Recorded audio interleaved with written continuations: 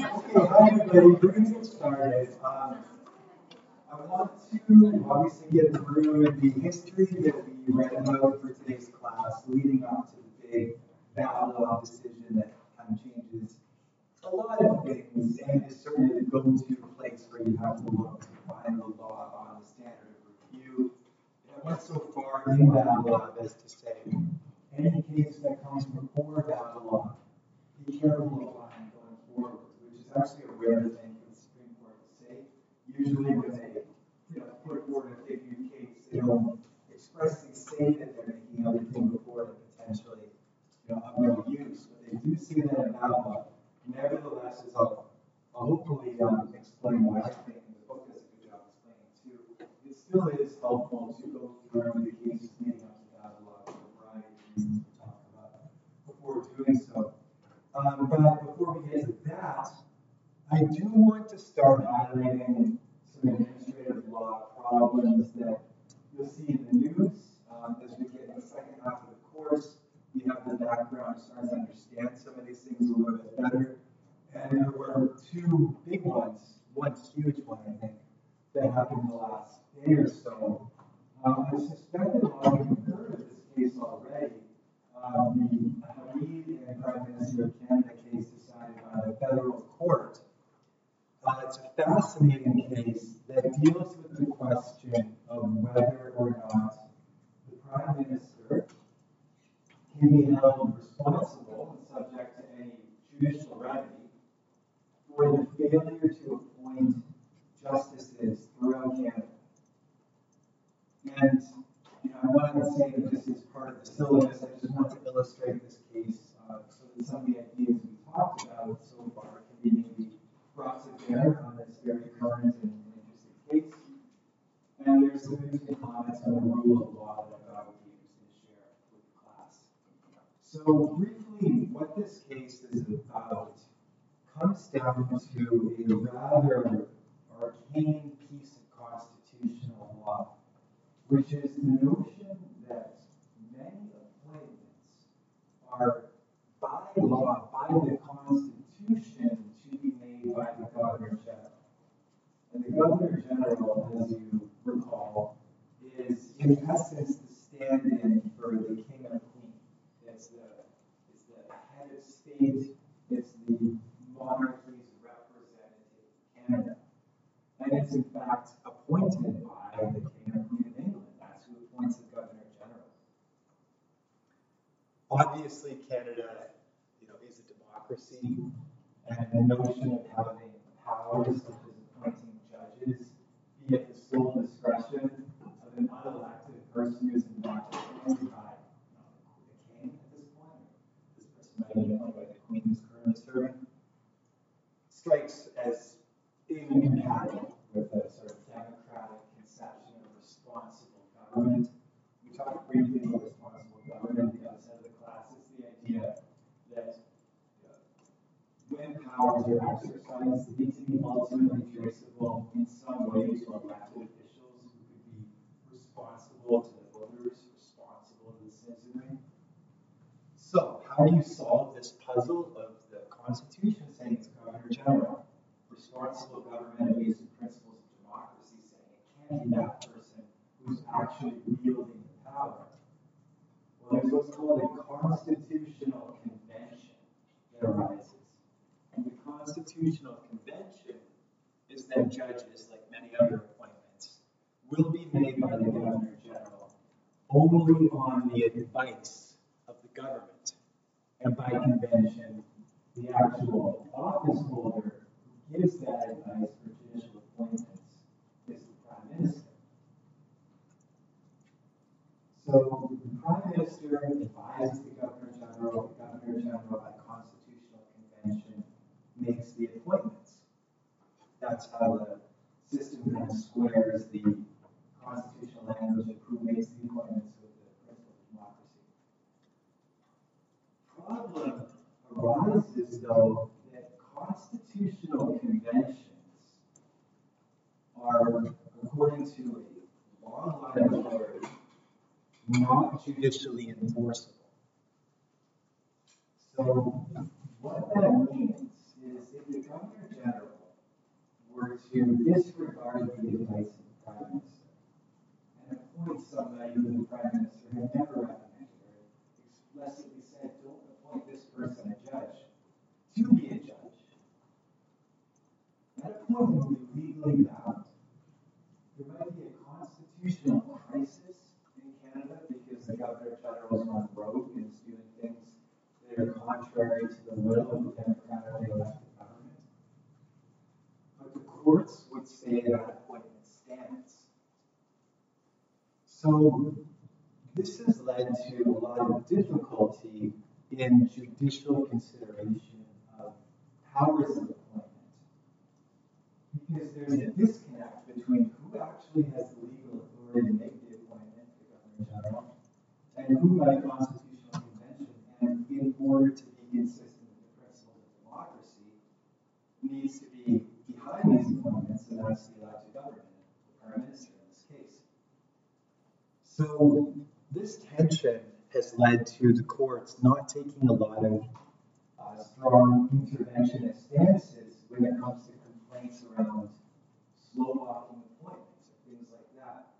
I was involved in a case a few years back called Millennium Prime Minister of Canada that made a very similar argument that the Prime Minister at that time, Stephen Harper, was not making appointments for senators and was denying people the representation that the Constitution contemplated and was seeking relief very similar to this. And the Federal Court and Federal Court of Appeal both said, no, I'm not going to get involved. The question of making these appointments is only held by convention by the Prime Minister, and it's not a matter that the courts should be overseeing and policing. Which is why I was very surprised, frankly, yesterday to see this case come out and to see the sort of opposite conclusion happen when it came to judges, that the courts would intervene in the face of a perceived lack of rigor and diligence in making appointments to the judiciary. So what the decision found is that there was a letter written by Chief Justice Wagner along with, I think, the entire Canadian Judicial Council, that said there's a crisis right now in the courts because they're understaffed, because they don't have the judges that they need to function properly. And I can tell you, I believe that to be the case myself. If you try to get a date in the BC Supreme Court, there's a very good chance you won't get a date at all. And if you do show up to argue your case, there's a very good chance there won't actually be a judge assigned to you. And there are vacancies in the BC Supreme Court, just like every court, that could be filled, at any time by judges to hear those cases, to do the work that's necessary. And this becomes even more urgent, the Chief Justice suggested, in light of the Supreme Court of Canada's own decision with respect to delays in criminal matters in the Jordan case that you're probably familiar with. And the idea being that if you don't staff the courts, we can't provide justice, we can't hear cases in a reasonable time. We could even put safety of Canadians at risk because people who, maybe for safety reasons need to be separated from the community are not going to be so if their cases are dismissed for delay. So there's a, beyond just the good functioning of the courts in the civil and administrative realm, where I work, there is a safety component that's raised by the Chief Justice. But if you had to ask me to bet, I would say, well, you're going to lose because it's a constitutional convention and you're trying to enforce it. And there's virtually law saying you can't do that. But what the Court of Appeal, or the federal court, said yesterday is, no, I think there is a problem here, and I think it's a problem that the courts can rightly get involved with. And they say, what I'm going to do is say three things in essence in a declaration. First one, it's not controversial. Constitutional convention requires the Prime Minister to make judicial recommendations. And that one isn't controversial, we don't do that. The second one is more controversial, but hard to argue with. Constitutional Convention requires these recommendations be made in a reasonable time on the basic idea that if you delay too long, you impair the function of the courts. And the third thing is, in essence, what's been going on now is unreasonable. The delay has been too much. Now, there's nothing more than that. There has been a request for an order of mandamus to direct the Prime Minister to make appointments. The court stepped back and said, I'm not going to do that. I'm going to declare, in essence, that there's a problem. I'm going to leave it to the government to solve it. And we're having a check-in in some number of days to see how things are going. So that should recall somewhat the Cotter case, where you have the notion of using declaratory relief as a way to be mindful of the proper limits of the judicial function while still putting pressure on the executive to do something. This case, I think, certainly will be in admin law courses going forward. But it's an interesting fit for admin law because it somewhat departs from our ordinary framing of the judiciary overseeing the executive to make sure it complies with legislation. Because there's not legislation at issue here. There's also not a prerogative power really at issue. Arguably, the recommendations of prerogative power, but the source of the problem here that they're focusing on is not prerogative powers, it's the Constitution and its duties to administer the Constitution that are implicit in that document.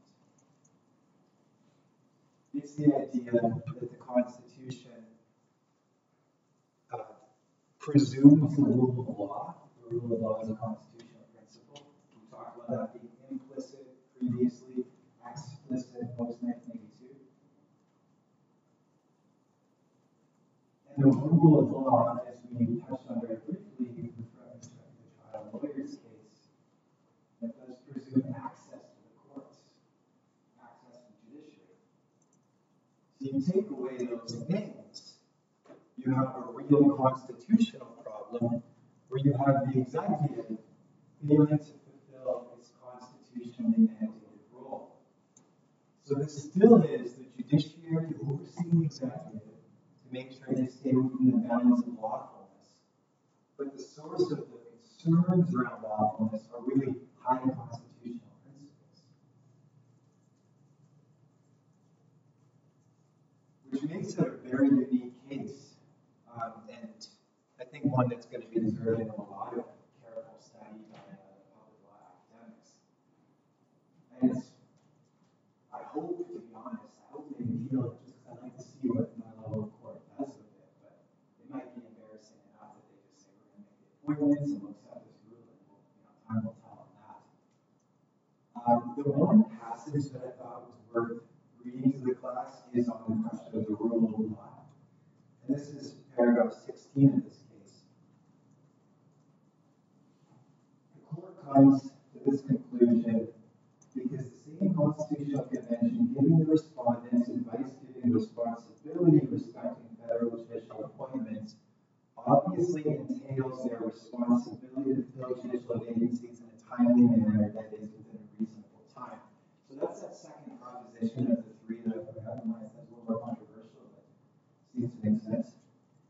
Justice goes on, it would be absurd to suggest that a rule of law essential to the proper function of the nation and enshrined in the preamble of the Constitution Act 1982 exists at the whim of the executive government. The rule of law may not be critically and negatively impacted simply by what the court finds the respondents unjustified and persistent failure to advise the Governor General and our Governor and Council to fill this critical and unacceptably high level of judicial vacancies. So what they're saying is the rule of law, this constitutional principle, has some existence beyond just the whim, the will of the government to make it so. If the government stops acting positively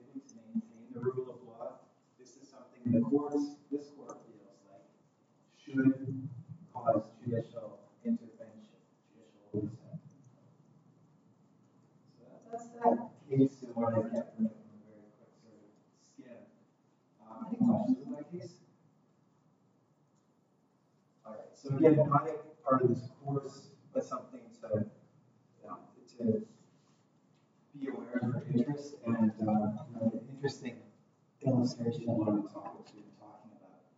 The other case that I won't spend much time on, that I saw in the news that was interesting was a federal court judicial review of a coal mine, which was allowed and overturned a refusal to allow a mine to proceed. But this is what's interesting about this, because First Nation groups alleged a lack of consultation, but the First Nation groups were in favor of the mine. And that's something I haven't really seen before, where the First Nation groups challenged the refusal to issue a permit to build a mine on the basis of a lack of consultation. But intuitively, it makes absolute sense. It really is almost exposing, my own narrow thinking, which, I know a lot of people fall on this trap of too often aligning, indigenous interests and environmental interests. They may overlap, they may not. And in this case, these First Nations saw the economic benefits of this mine as sufficient to merit their support. And so they wanted to use the consultation process to help the decision makers understand why they were supporting this and the case for the mine as opposed to being opponents of the mine. And they said, in essence, that we were promised consultation on the recommendation before we the final decision. That didn't happen. Now we're reaching the duty to consult. So, not a case that I'll spend a lot of time on, but an interesting wrinkle on a topic that we're going to be looking at in a few weeks' time, which is the intersection of Aboriginal and okay, so I assume there's no questions on that one. All right, so I'm going to move away from the sort of news portion, and we're going to talk now about the course material, and we're going to get into the chapter. And really, this is getting into a major part of this course. We're leaving behind procedural review, and we are now looking at substantive review. Substantive judicial review, where the courts are going to look and see whether the substance of the decision makes sense. Not what process did you follow to get there, but what did you actually decide, and on what basis can we allow this decision to stand?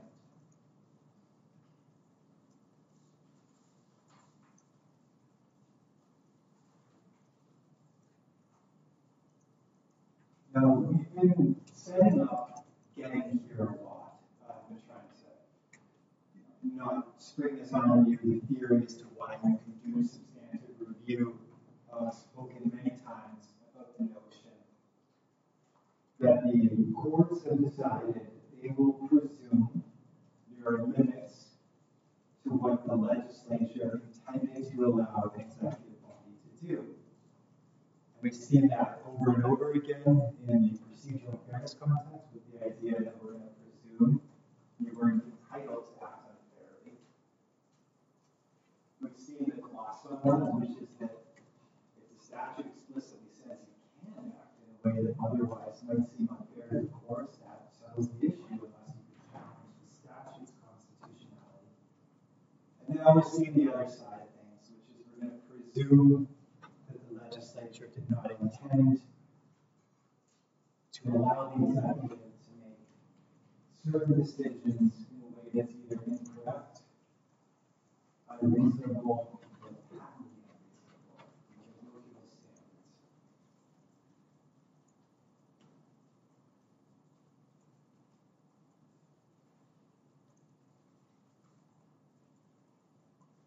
So the next thing I want to just, before I'll return to all this, but the next thing I want to just briefly touch on is this question of why not just read Babylon? Why don't we just go to the case that the Supreme Court of Canada says is the case to look at? And And there's a few reasons. One thing is, that will have, as long as it is, it's 170 pages, I believe. Doesn't answer everything. There's going to be a lot of things that are left in the gaps, and a lot of questions are going to come before you have to kind of return to basic principles to answer. And so you want to know how the thinking on these basic principles has evolved, and what sort of thinking has been tried and rejected in the past. Because you could very easily fall into a situation where if you just read Babylon, you make some great creative submission, and the court would say, you're just trying to revive Cupid. That's the rejected approach that we had 20 years ago. What are you doing here? Or conversely, you might want to be able to make that argument against the other person. And furthermore, just fundamentally, the ideas that drove some of these earlier cases, expertise, true questions of jurisdiction, are touched on in Babylon. But without the background, I don't think they're going to fully land, they're not going to fully appreciate sort of what the court is getting at when they deal with those things in relatively shorthand fashion. So I think that both to understand Babylon and to understand where the law might go and where it might be less likely to go because it's already been down that road and hasn't found favor, it is important to have this background, to have this knowledge. So, with that pitch as to why we're doing this, let's get into it. Ultimately, the question of standards of review is at the heart of substantive review. Because standards of review asks, well, if I'm the judiciary overseeing the executive, what is my role? Am I just going to step in and decide the case myself? Or am I in this broader policing the boundaries of jurisdiction, but recognizing it's really your decision to make? I'm just going to make sure you didn't make it in a way that's kind of beyond the pale. So, what the judicial role is, the judicial attitude, the judicial function in this review, that's really what we're getting at when we talk about the standard of review. It's descriptive of the type of review that will be done, but that, when you zoom out, really explains the court's attitude and role in the entire process. So you have to think a little bit bigger than just, correctness, reasonableness, and think, well, what is the court doing here, and why is it here? Why is it invited to participate, or why did it not get invited to participate? Maybe you got told, don't participate, but is anybody still participating? What's the theoretical basis behind that? So we'll explore that as we explore the topics, the standards of review. So I have the 3 standards of review that we'll need to know on the board. Correctness is the first one, and correctness equates to a standard of review of no deference. And what that means is the court is going to decide the issue without regard to how the tribunal decides the issue. It's probably the easiest one to understand. You just go to the court, you say standard of correctness here, it is, and then you make your pitch as to why this law should be interpreted in this way, or this law should apply to these facts in this way. And the court is going to either accept or reject your arguments without reference to what somebody else previously did in respect to those arguments. The book does a good job, I think, of explaining that correctness is a little bit of a misnomer, or could be a bit of a misnomer, and could even be somewhat confusing. And I think some of the difficulty people have at times with the rule of law framing of administrative law and the notion of multiple outcomes being acceptable to the courts that even are contradictory is with this term correctness. Because if I say to you there's a correct legal answer, and You didn't get it, but that doesn't matter. That doesn't make the litigant feel very good. That does seem to cause sort of cracks in the foundation of the sort of rule of law framing of the nation. Like, you don't get the guarantee of the correct legal outcome. You know, come on, how come? And so that's why I think the book very wisely frames it as, well, it's not really the correct legal outcome, it's the judge's preferred outcome. I think that's the right way to think of it, but the language is correctness. That's what you're going to say in an examiner's submission. But you want to think, it really mean the judge's preferred outcome.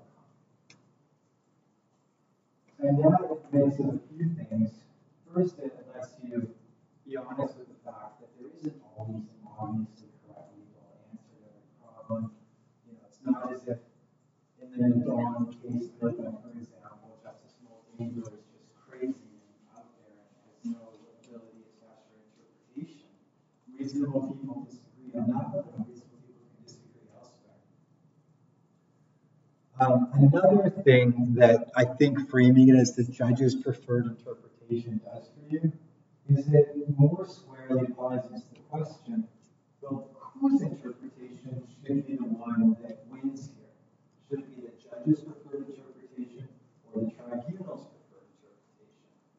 And that's kind of the question we get when we choose to depart from this correctness or judge's preferred interpretation standard and say, actually, the real decision should be made over here by the tribunal, so your preferred interpretation should stand, unless it's unreasonable or patently unreasonable.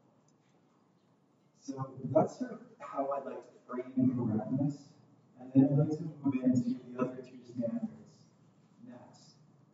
So these are the standards which are different in kind because now we are deferring.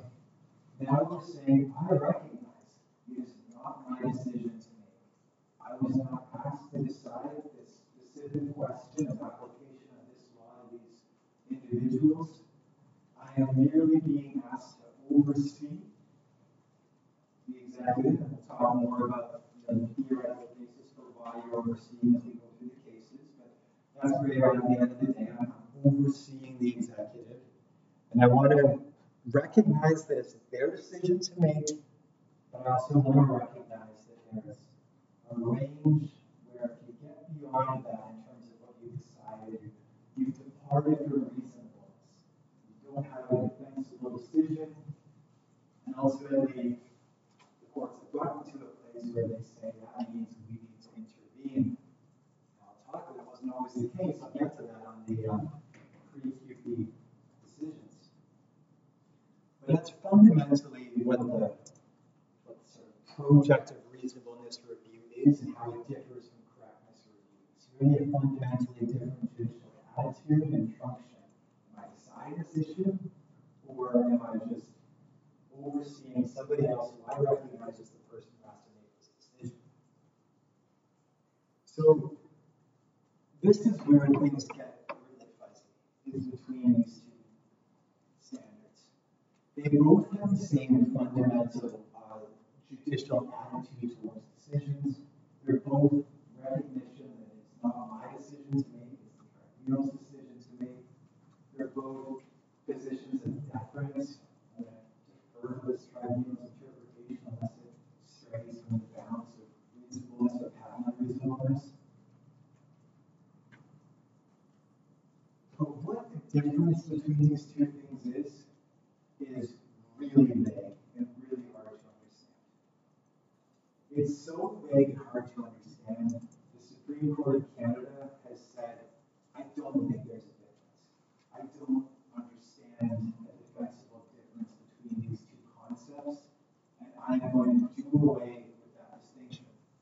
So that common law, and when the Supreme Court of Canada is talking about law, talking in that scenario, they're talking about the common law of judicial review, the law that guides the judge's approach, that's their own judge-made law. That common law, there's no such distinction between these two things anymore. Most admin law students in Canada can basically end there. Unfortunately, we can't. that is because of Section 58 of the Administrative Tribunals Act, which is a statutory provision that preserves the patent unreasonableness standard. So you'll see in a judicial review, if the act incorporates a privative clause, we'll come back to privative clause in a second. The tribunal must be considered an expert tribunal, and then you'll see the finding of fact or law or exercise discretion may not be interfered with unless it is patently unreasonable. And you'll see the correctness on 2C. So these are the standards of review that are prescribed by Section 58 of the ATA. We're coming back to this section in more detail. We're going to talk a little bit about this idea and go through the section. So I'm really glad here just to explain why patently unreasonable is still live in British Columbia. There have, and the other thing I want to mention before I talk about the substance of what patently unreasonable might be as compared to reasonable. I want to remind you always, the ATA, Administrative Tribunals Act, only applies if the enacting legislation invokes that section. And when you look at Section 58, it looks broad and generally applicable. You might think, wait, does this apply to every tribunal in British Columbia? But no, it doesn't. And you have to always remember the ATA. You have Section 2, or 1.1, I should say. The provisions that do not operate except as made applicable by another enactment. And then you could see sections like Section 5.1 of the Administrative Tribunals Act incorporates Section 58. So this patent unreasonableness standard applies to judicial reviews under the Residential Tenancies Act because that act incorporates the ATA explicitly. So that's the pathway to why we still have this standard. And some lawyers said, well, hold on a second. Dunsmuir straight up says it doesn't make sense. There's no difference between these two things. So, judges, you can't then say there is a difference between the two things and you have to apply patent unreasonableness in BC. We just have to read patent unreasonableness as it says reasonableness.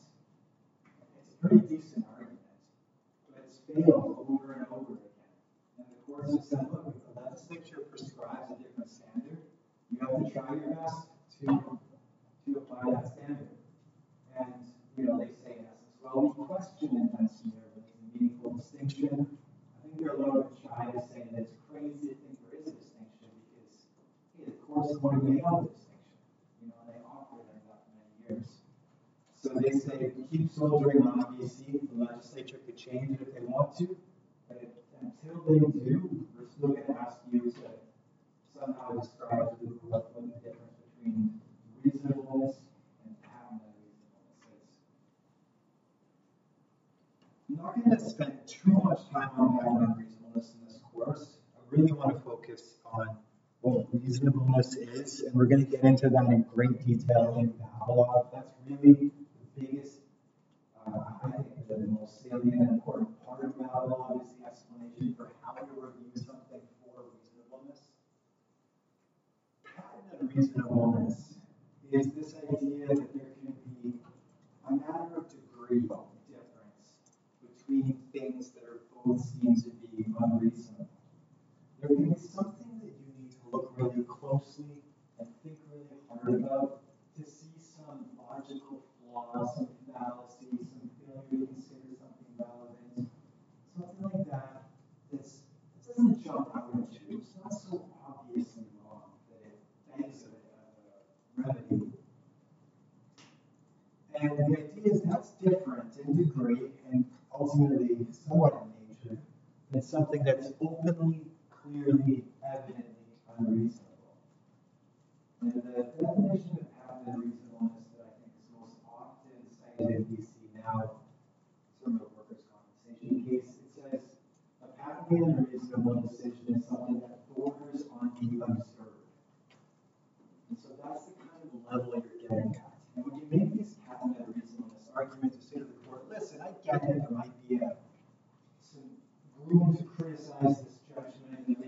logical leaps that you may have a hard time following.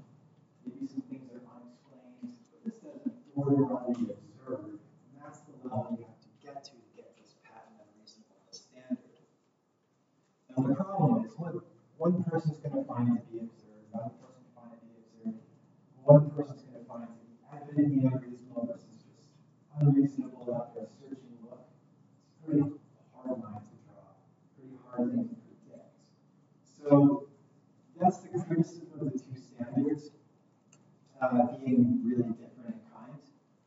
But they persist, and I think for your notes, if you want to think patently unreasonable, the highest level of deference, and you need to get to that level of ordering on the observed.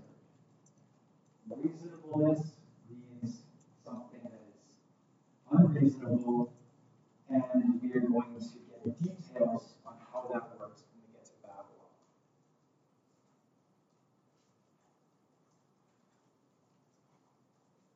So those are the three standards of review we're going to be touching on. Are there any questions on that? All right. So having touched on the standards of review and the basic role of the court in applying that being somewhat different, I want to get next to this question of jurisdiction. Obviously, I've been touching on this probably every single class, and I will continue to do so. But jurisdiction gets a little bit tricky in the substantive review world because there was an idea that there is the jurisdictional basis for judicial review, which is what I'm talking about over and over again, policing the boundaries of the executive. And there was a different concept that was advanced of true questions of jurisdiction. So I'm going to unpack both those things briefly now. The first one, the jurisdictional basis for judicial review, is just simply that idea again, that the executive doesn't have powers except as granted by the legislature or the prerogative, and when the executive acts in a way that is outside of their granted powers, they have exceeded their jurisdiction, they have acted contrary to the rule of law, and the judiciary has the job of promoting the rule of law by ensuring you stay within your jurisdiction. The idea that I've come back to over and over and over again, and I've hinted at, and we've got a little into the idea that this allows you to look at the procedure and substance of decisions because of those ideas the legislature didn't intend to allow an executive to act unfairly or to act unreasonably or incorrectly, as the case may be. Coming back to that. But that is a kind of broad and not intuitively obvious conception of jurisdiction. Like when you have a decision of the residential tenancy branch that on a searching review is, found to be unreasonable. I guess patent unreasonable for the RTP, but whatever it is, if they're answering a residential tenancy question, and they failed to look at some obscure policy that was technically applicable to it, that might be sufficient to have a court say it was an unreasonable decision. But is that obviously a jurisdictional question? Like, is the residential tenancy branch adjudicating an eviction and making an order of whether an eviction can stand or not? And that's clearly the scope of their jurisdiction, is that broad idea. And so that's why the admin law idea of jurisdiction I've been talking about, that when you depart from what the legislature intended for you to do, including the substance of the process, you've lost jurisdiction. It's kind of a refined, complex idea of jurisdiction. There's a more simple or basic idea of jurisdiction, which is getting at the more sort of fundamental question of, is this the type of question, is this the type of issue you were asked to resolve?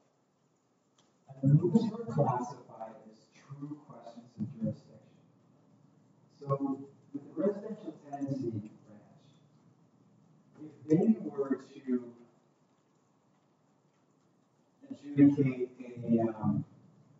a disclosure, if they were to purport to issue a certificate to a pipeline to allow it to operate, that is so obviously And this is the kind of thing that would be categorized under the old approach as a true question of jurisdiction. We're asking you, is this the type of question you were told to answer? Pipelines? Absolutely not. That's not your jurisdiction. And I think you can see how that feels different than a question of could the residential tenancy branch decide this eviction without reference to this policy document? Like that's a very different feel of the type of question. So the court had drawn a line between the two things. They said, yes, in a sense, we are always concerned with jurisdiction. That's our basis for getting involved in admin law in the first place. But there's a separate category where we have what are called true jurisdictional questions. And that's where we're really looking at whether there is what question is before us. Is this board answering the type of question dealing with the type of issue it's asked to deal with or not? Has it gone off the rails and taken something in that's just not a question it can answer? And another distinction to draw here is you don't need to know how they answered the question or look at what happened for the board to resolve all these preliminary jurisdictional questions. You can just say, wait a second, you're talking about pipelines and your RTV. This has nothing to do with one another. I don't need to know how you resolve the pipeline question. I just need to know that you were asking yourself the fundamentally wrong question. So this concept of true questions of jurisdiction, can make some intuitive sense. It feels like those are different things. Asking yourself, is this the type of question you can hear? And going in depth into how you actually answer that question and assessing your reasoning process or reasonableness. But the court found the problem becomes it's really hard to draw a line on these true questions of jurisdiction. That creative judges, when they were unhappy with the decision, were able to reformulate a whole lot of things as really getting at the jurisdiction of the tribunal, and were able to formulate other things that did seem kind of on jurisdictional boundaries as not really true jurisdictional questions in order to provide deference. So the distinction proved to be very difficult to work in practice and ran into the same theoretical problem, which is if we're always talking about jurisdiction, how do we separate jurisdiction into two categories? I'm going to come back to this because it's talked about in Babylon, but I wanted to raise it first because this is the really start of the story of substantive review. I got some time. Because the problem here really is traceable back to this idea of primitive clauses. So you look at the primitive clauses from earlier. These are these clauses that are put into legislation to oust review by the courts. It's almost comical how the legislature tries to be more and more clear in saying courts don't step in here. The decisions of this tribunal are final and binding and shall not be subject to question or review on any question of fact, law, policy, discretion in any court on any basis. It'll read like that, right? And so you think, oh, court, you're going to stay out. The court says, nope, they're going to jump right in. And why are they going to jump right in? Well, again, it's that idea that the legislature couldn't have given you unlimited jurisdiction. There has to be an end to your jurisdiction. And if you start acting outside that jurisdiction, you violate the rule of law. So you have the courts tasked with this problem. We're stodgy and conservative. We like our power the way it's been. We now have the legislature creating these administrative bodies, giving them some of these hot issues, sometimes giving them issues explicitly because the courts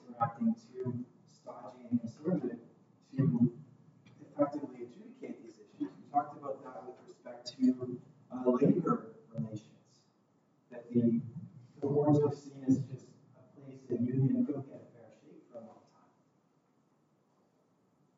So give the labor courts jurisdiction over this.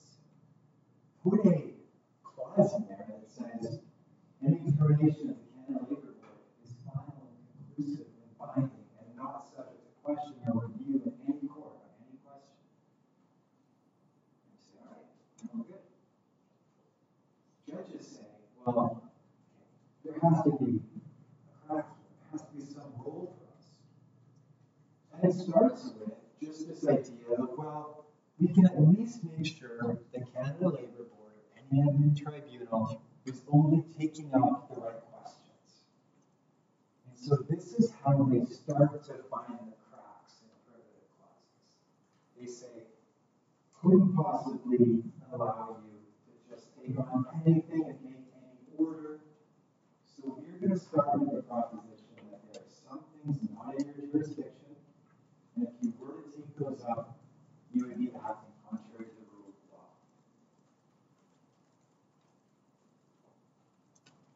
So if privilege clauses don't work all the time, because there is the potential that the board just does something that they never were intended to do. They start dealing with a question that's just so hard.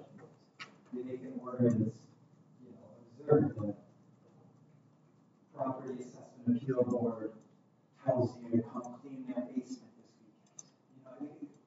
You can get to levels of absolute absurdity.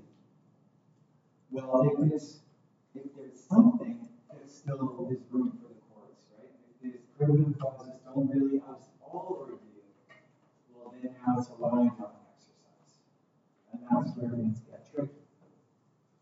So, pre-QB, you had this jurisdiction or true question of jurisdiction test, this preliminary question of jurisdiction test.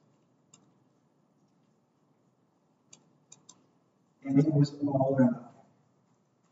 If you could frame a true question of jurisdiction, the question is whether this is really in the jurisdiction of the board. They're asking the right question at all. This is the subject matter they get jurisdiction over at all. If you could frame this that, there's no evidence. Judges step in and answer that question as they see fit on a correctness standard. Judges prefer interpretation. If you couldn't frame it as a true question of jurisdiction, a preliminary jurisdictional question, there was no review. It didn't matter what happened. If they were answering the right questions, the court would completely defer to the privilege clause. They give it full effect. So, the story of today really is the story of the erosion of the privilege clause, which gets to its apex in that way.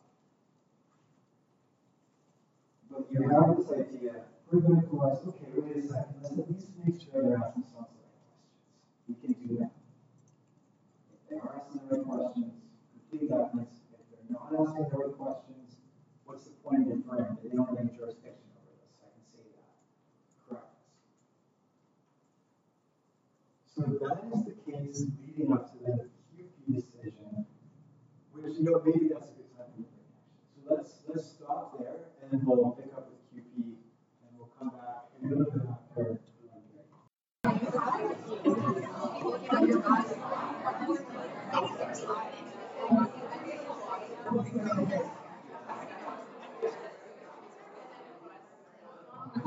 Alright, let's get back to it, everybody.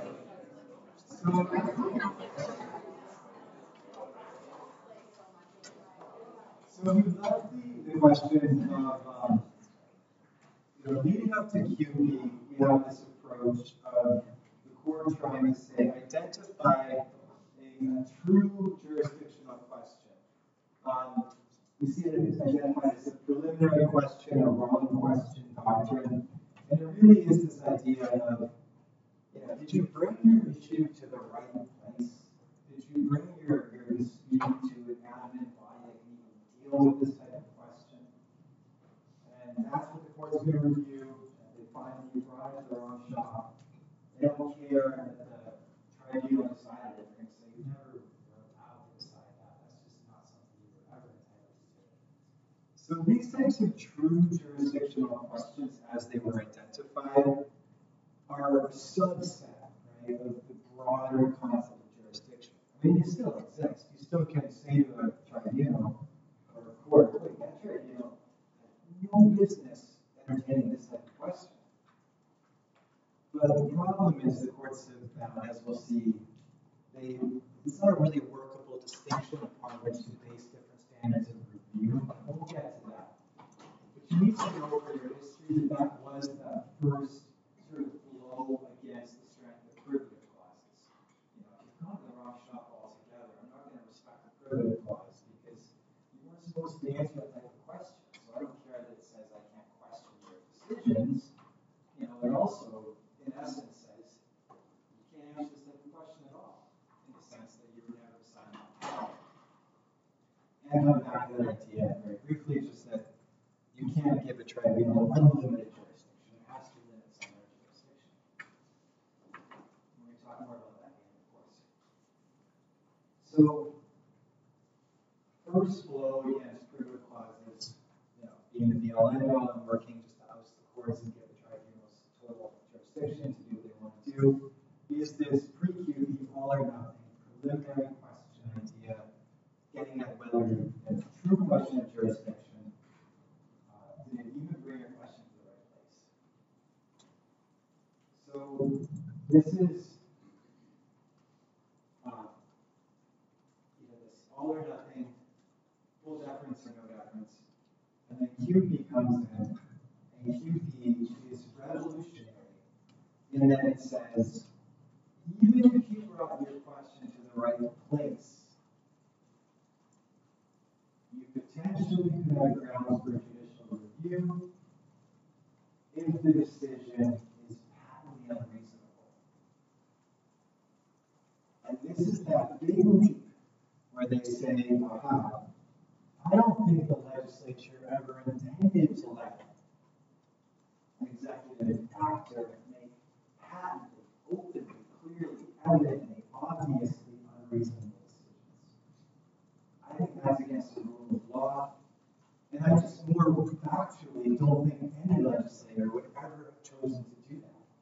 You know, here's your tribunal, go make crazy decisions with it. And it doesn't make sense as an assumption.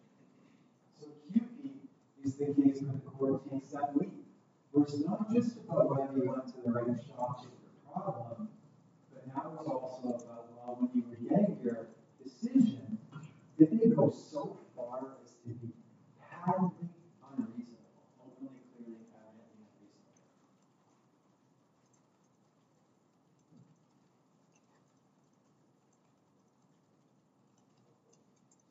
So I'll give you a bit on QP.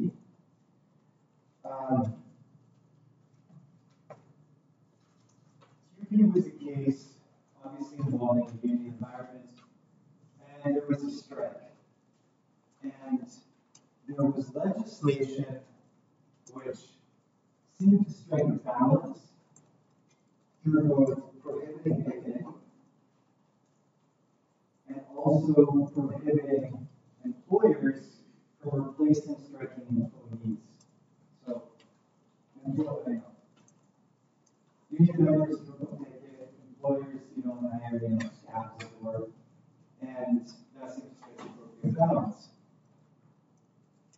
This gets before the labor adjudicator, and there is a very difficult question of statutory interpretation that comes up. One of those questions that I think is really, truly ambiguous, and you can read it different ways. And the question is, what about if the employer, the management side of the employer, what about if they start taking on responsibilities of striking workers? Is that offsides of the prohibition on replacing the striking workers? Or can management go ahead and do these jobs, not really replacing the workers, they're just keeping the business going during this kind of thing? The provision at issue says the employer shall not replace the striking employee or fill their position with any other employee.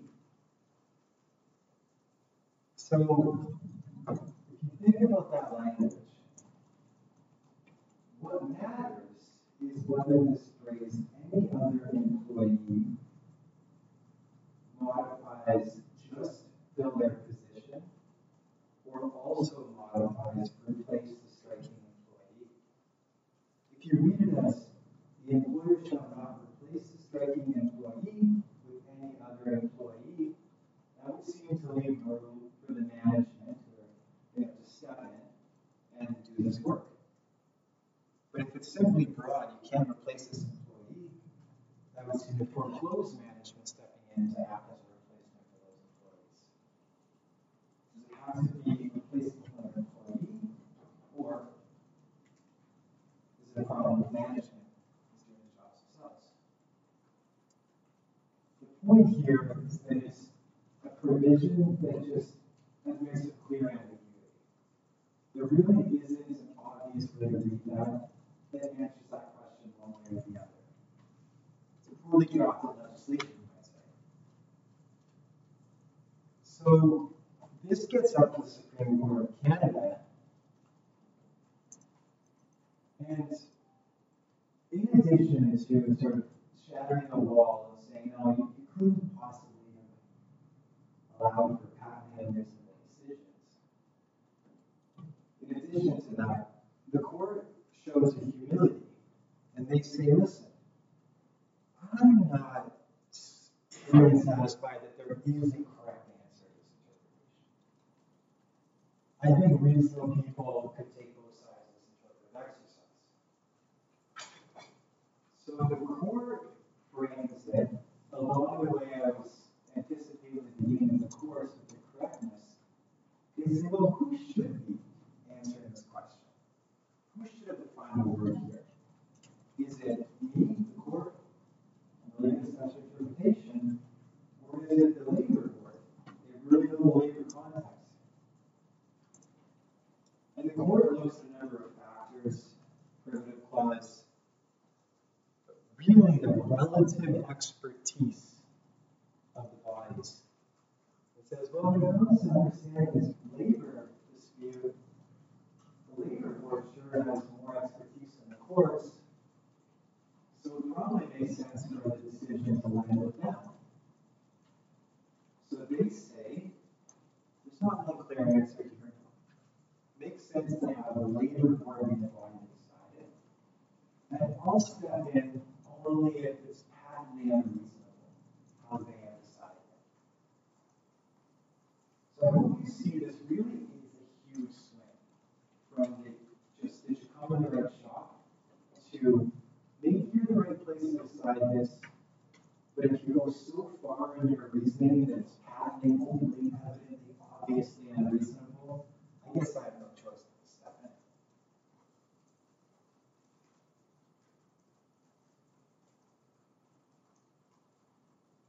So one thing to know in your conception of these sort of the main difference between these two standards is historically the patent reasonableness came first. And that kind of makes sense. You might not create a patent reasonableness, but it really is more that they started by saying, well, if it's absolutely patent, obviously crazy, I guess you have to step in.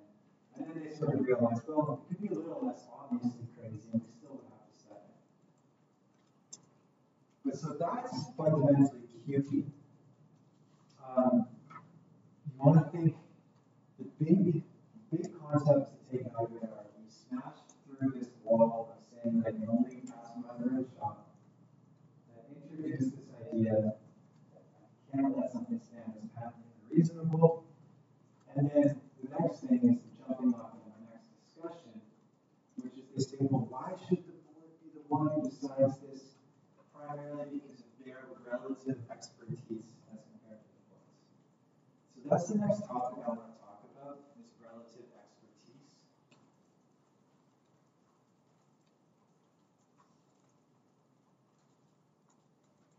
Expertise in admin law is a really tricky concept because it comes up over and over again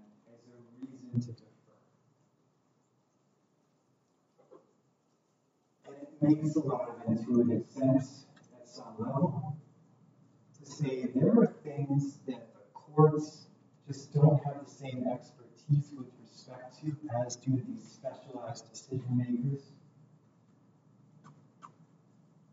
And so therefore, the questions should probably land with the specialized decision maker unless there's something really obviously problematic with it. And where you find this sort of stuff is really easy sells with the court. It's where you have highly specialized technical, scientific information.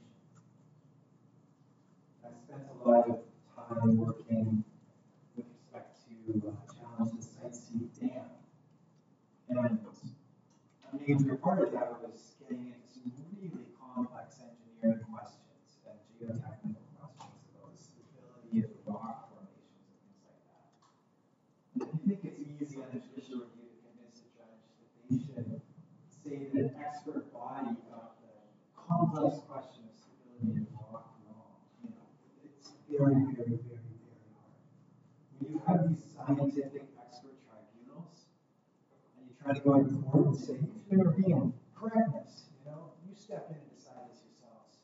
They'll say, yeah, right. They'll say, this is a specialized body. You're going to show me something that's pretty obviously wrong with what we did when you step in.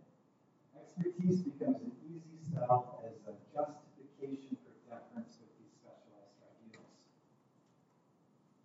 But it gets a lot more complex in a lot of other areas as to whether the court is going to accept that there's an expertise gap between them and another body.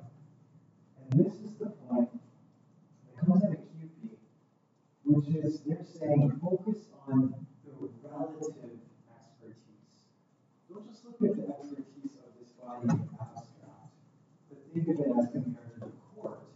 Because you're kind of deciding, well, who's the proper body to be the one who has the say on this question. And that concept gets real tricky. So, first off, you have some questions that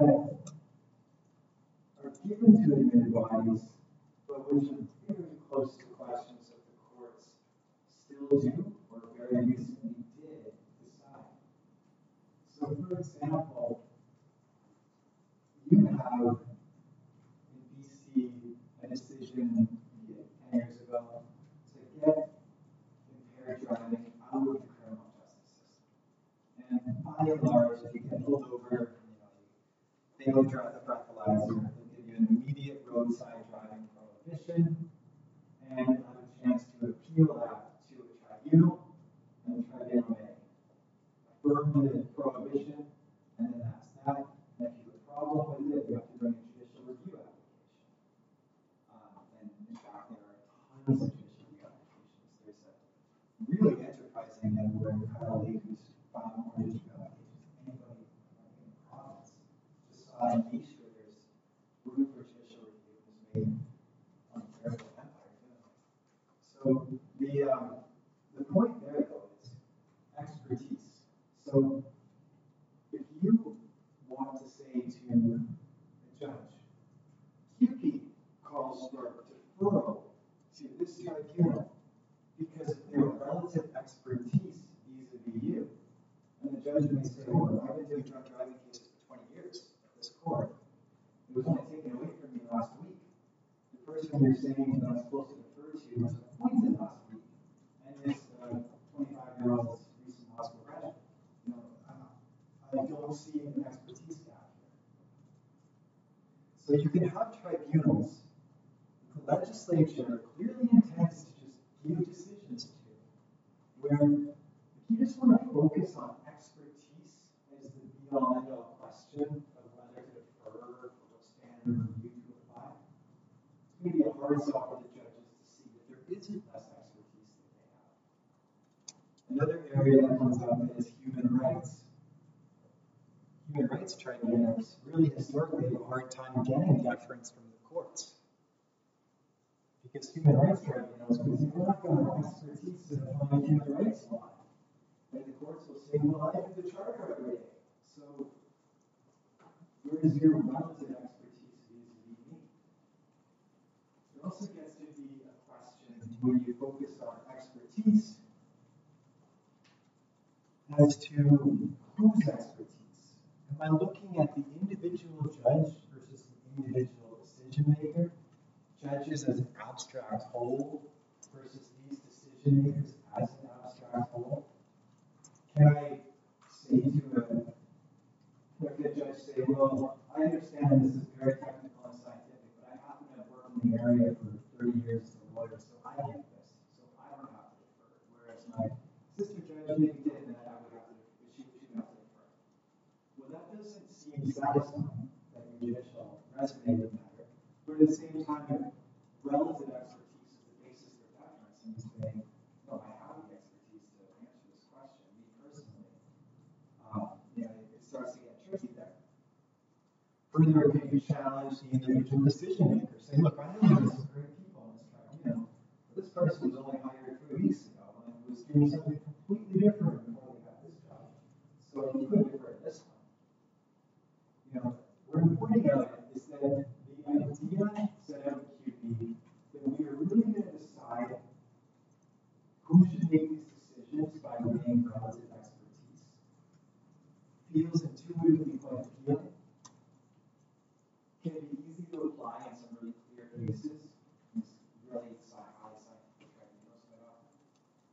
But it starts to break down when you try to apply fraud.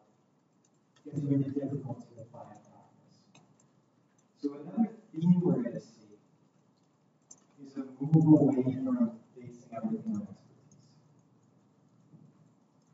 Relative expertise. But that moving away does not happen in the next case I'm going to talk about, which management, it happens in defense. So I'm just going to continue rolling with this. I'm going to try to get to defense here today. So coming out of QB, you have one more big development, and that's this development of a reasonableness simpliciter, they call it, or just reasonableness standard. That's the idea. There's something in between the judge saying, I'm going to look at this for whether it's correct, and the judge saying, I'm going to just look at this whether it's patently unreasonable. There should be something in the middle, and the courts develop this idea of reasonableness. Now, the book points out that there was a lot of criticism at the time. People were saying, well, we have 3 standards, we have 5 standards, or 10 standards. If 3 is good, why not 4? And then right away, people said, I don't get the difference. It's hard to articulate precisely what the difference between the 2 things is. But the lay of the land that pushed Panda then is, yeah, we do have 3 standards of review, and we're trying to figure out how to apply them, when to apply them. And we're having a little bit of a hard time with this just pure concept of expertise. So try to expand on things a bit to help make it a little more clear. And this leads to, just to jump ahead before I tell you what happens, this post-push Panda thing leads to this era of every admin decision is 30 pages, 15 pages of which are talking about standard review. When I took law school, or I took admin law in law school, that smear came out during my admin class, but we had spent 6 weeks in standard review, leading up to it, because it was just incredibly complex. And so I don't want to get too bogged down on the complexities of the push management approach. I want to give you broad outlines of what it is, and then we'll talk about how it gets clarified and done smear. So push Panda then, they're saying, all right, we got to decide what standard of review to apply when we're deciding these decisions. We got 3 choices. They go for a factor-based approach, having different factors push and pull you up to, more most deference, male deference, or less deference, up and down the spectrum. Level of deference. This is the highest. Medium. No. So maybe I'll just quickly give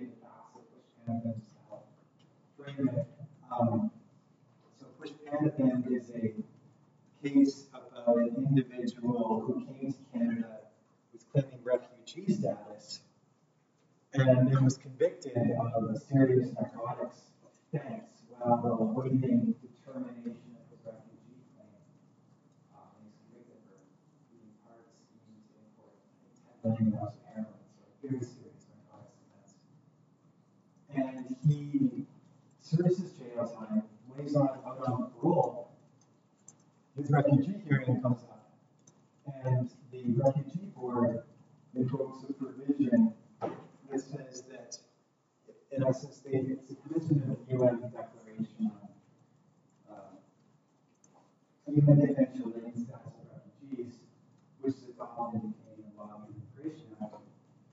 And it's a provision that says that people will not get refugee status who are perpetrators of acts contrary to the purpose and principles of the United Nations.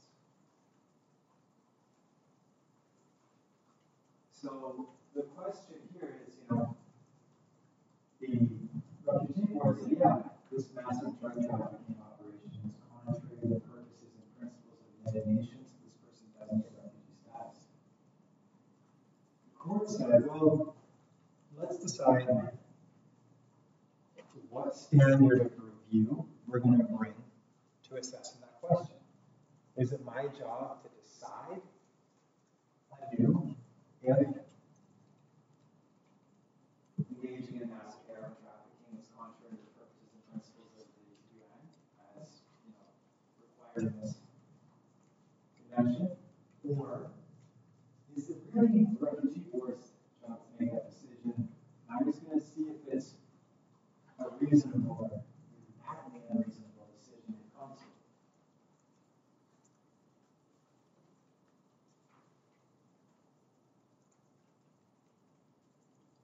And they go through these factors that they set out. And the first, they set out 4 factors. The first one is primitive class.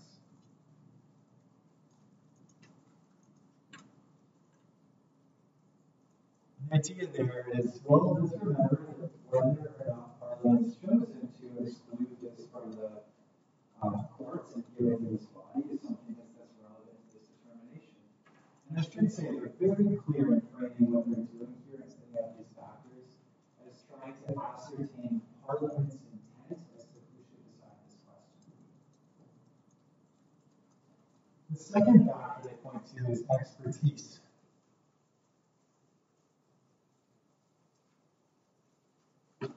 And this is building on QB, and they don't do away with the question of expertise. They say this is still a central factor to determining who ought to be the body making the decision.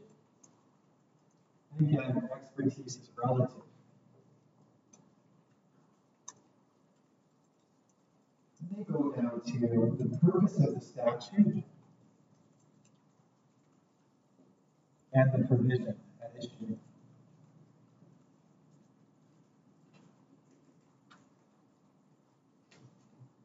What they're asking here is, really, to what degree are we talking about balancing different policy objectives and considerations versus to what extent are we tasked with applying a set of laws to an individual circumstance? The second one's more adjudicated, it's more akin to what the courts ordinarily do, the type of thing that judges feel more comfortable to it. Whereas setting policy decisions is more of a sort of high executive and really stemming from the highest levels of state, including the legislative function, comes to sort of policy decisions. So that's the third factor. And the fourth one is the nature of the problem. And this is looking at, well, are we talking about a question of fact, discretion, law, mixed fact and law? And the court says, well, we would defer more on questions of fact or mixed fact and law. When it comes to pure law, that suggests less deference. But so you have these 4 factors. You have 3 choices for the standard to apply. There's no guarantee that these factors are going to point in any one way. There's no formula that says you get all four and you get half unreasonable. You get three out of four, you get, there's